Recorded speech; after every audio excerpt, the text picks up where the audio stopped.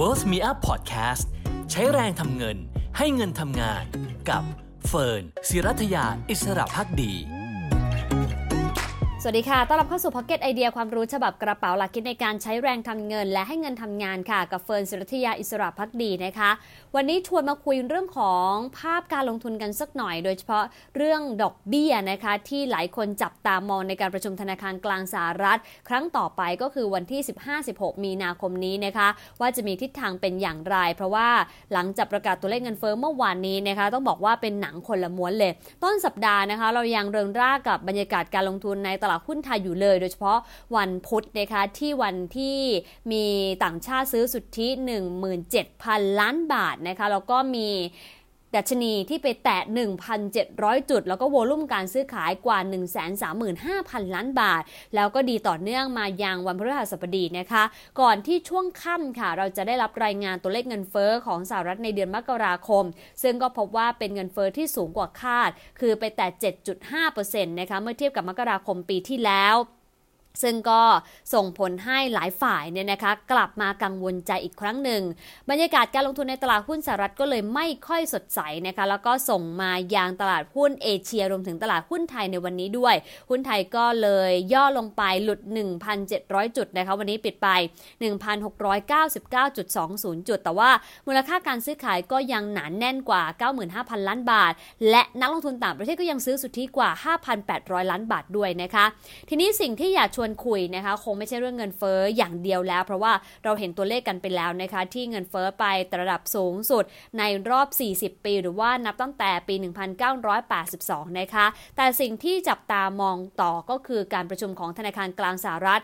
ที่มีกำหนดการจัดขึ้นในกลางเดือนหน้านะคะซึ่งเฟิร์นไปไล่ดูข่าวนะคะจากหลายสำนักก็พบนะคะว่าสถาบันการเงินยักษ์ใหญ่แล้วก็วานิชธนกิจรวมถึงบรรดาธนาคารนะคะก็ฟันธงตรงกันค่ะว่าเดือนมีนาคมนี้มีโอกาสที่ธนาคารกลางสหรัฐหรือเฟดจะขึ้นดอกเบี้ยครั้งเดียวเลย 0.5% นะคะไม่ว่าจะเป็น Citi Goldman Sachs Deutsche Bank Nomura Standard Chartered หรือ HSBC ค่ะต่างก็พูดในทำนองเดียวกันนะคะโดยถ้าไปดูจาก Citi ก่อนนะคะ Citi เนี่ยนักเศรษฐศาสตร์ออกมาคาดการณ์นะคะว่าเฟดเองน่าจะขึ้นดอกเบี้ย50 basis point หรือว่า 0.5% ในการประชุมเดือนมีนาคมนี้เลยนะคะหลังจากที่เห็นตัวเลขเงินเฟ้อเดือนมกราคมไปแต่ 7.5% เมื่อเทียบกับช่วงเดียวกันของปีก่อนซึ่งถือว่ามากกว่าที่คาดการไว้ที่ 7.2% ส่วนตัวเงินเฟ้อพื้นฐานหรือว่า core inflation ก็ไปแต่ 6% เช่นกันนะคะซึ่งก็ถือว่าแม้จะตัดราคาสินค้าที่มีความผันผวนอย่างอาหารสดและพลังงานไปแล้วเงินเฟ้อของสหรัฐเดือนมกราคมก็ยังสูงอยู่มากทีเดียวโดยถ้าไปดูมุมมองของเจมส์บูลลาร์ดนะคะซึ่งเป็นประธานเฟดสาขาเซนต์หลุยส์ค่ะให้สัมภาษณ์กับทางบลูมเบิร์กไว้นะคะว่าอยากจะเห็นตัวเลขของดอกเบี้ยนโยบายปรับขึ้นมา 1% ภายในเดือนกรกฎาคมซึ่งถ้านับย้อนกลับไปก่อนเดือนกรกฎาคมก็มีการประชุมทั้งหมด3ครั้งคือมีนาคมพฤษภาคมแล้วก็มิถุนายนรวมถึงถ้านับการประชุมเดือนกรกฎาคมด้วยก็เท่ากับว่าถ้าเฉลี่ยจริงๆ0.25% ต่อครั้ง4ครั้งก็ 1% พอดีนะคะแต่เนื่องด้วยตัวเลขเงินเฟ้อที่เพิ่งประกาศออกมาค่ะหลายฝ่ายก็เลยคาดกันว่าการขึ้นแค่25 basis point หรือแค่ 0.5% อาจจะไม่เพียงพอต่อการควบคุมเงินเฟ้อที่เร่งตัวแรงนั่นเองนะคะดังนั้นทาง Citi เองนะคะก็เลยคาดกันว่าเดือนมีนาคมน่าจะขึ้น 0.5% และหลังจากนั้นนะคะก็จะขึ้นประมาณสัก0.25% ในเดือนพฤษภาคมมิถุนายนกันยายนแล้วก็ธันวาคมนะคะก็เท่ากับ Citi เนี่ยคาดกันว่าจะขึ้นดอกเบี้ยทั้งหมด5ครั้งในปีนี้รวมแล้ว 1.5% นะคะนี่คือมุมมองของ Citi นะคะส่วนทาง Goldman Sachs ค่ะต้องบอกว่าคาดการณ์ค่อนข้างที่จะ hawkish tone มากกว่าตลาดนะคะโดยคาดกันว่าเฟดมีโอกาสขึ้นดอกเบี้ยทุกครั้งในการประชุมที่เหลือของปีนี้คือทั้งหมด7ครั้งด้วยกันนะคะเพื่อคุมเงินเฟ้อซึ่งตอนนี้ส่งผลทำให้ค่าจ้างแรงงานสูงขึ้นนะคะแล้วก็ทำให้ภาพรวมของ expectation หรือความคาดหวังเงินเฟ้อในระยะสั้นสูงขึ้นด้วยเช่นเดียวกันนะคะจึงเป็นการคาดการณ์จาก Goldman Sachs นะคะว่าปีนี้เนี่ยทั้งหมดเนี่ยจบสิ้นปีน่าจะเห็นดอกเบี้ยนโยบายของเฟดขยับขึ้นไปนะคะอยู่ที่ประมาณ 1.85% จากปัจจุบันที่อยู่ใกล้ 0%ซ ส่วนด้านของ Deutsche Bank เองนะคะนักเศรษฐศาสตร์ก็ออกมาประเมินเช่นกันนะคะว่าตอนนี้การขึ้นดอกเบี้ย 0.5% ในเดือนมีนาคมกลายเป็น base case เรียบร้อยแล้วนะคะโดยมีการประเมินนะคะว่าการขึ้นดอกเบี้ยในเดือนมีนาคมนี้จะขึ้นค่อนข้างแรงเมื่อเทียบกับค่าเฉลี่ยของการขึ้นดอกเบี้ยเพียง 0.25% ในอดีตที่ผ่านมาแต่หลังจากนั้นค่ะก็คาดกันว่าจะเห็นการขึ้นดอกเบี้ยครั้งละ 0.25% ต่อเนื่องไปในทุกๆครั้งยกเว้นเดือนพฤศจิกายนดังนั้นเท่ากับว่าปีนี้นะคะดอกเบี้ยของเฟดจะปรับเพิ่มขึ้น 1.75% ในมุมมองของ Deutsche Bank นอกจากนี้ค่ะ Nomura Holding Standard Chartered แล้วก็ HSBC ก็ประเมินความเป็นไปได้ตรงกันนะคะว่ามีนาคมนี้เฟดขึ้นดอกเบี้ยแน่ 0.5% นะคะดังนั้นแต่ละค่ายก็อาจจะมองต่างกันในช่วงที่เหลือของปีแต่เดือนมีนาคมค่อนข้างสอดคล้องกันแล้วนะคะว่าเฟดไม่น่าจะขึ้นดอกเบี้ยแค่ 0.25% เพราะไม่น่าจะเอาเงินเฟ้ออยู่นะคะจึงจำเป็นต้องขึ้นดอกเบี้ยถึง 0.5% แต่ครั้งที่เหลือก็แล้วแต่มุมที่แตกต่างกันไปคำถามคือเราในฐานะผู้ลงทุนควรทำอย่างไรนะคะเพราะว่าไม่ใช่แค่ตลาดหุ้นได้รับแรงกดดันหนักนะคะตัวพันธบัตรรัฐบาลเองเราก็เห็นแรงขายออกมาค่อนข้างมากทำให้พันธบัตรรัฐบาลสหรัฐ10 ปีเนี่ยนะคะตัวยิวหรือว่าผลตอบแทนเนี่ยนะคะพุ่งขึ้นไปถึง 2% ทีเดียวแม้ว่าจะมีการปรับบ้างในระหว่างวันการซื้อขายวันนี้แต่ว่าก็ยังอยู่ใกล้ 2% ขณะที่ตัวพันธบัตรรัฐบาลอายุ 2 ปีนะคะผลตอบแทนเนี่ยก็ยังอยู่ในระดับสูงสุดนับตั้งแต่ปี 2009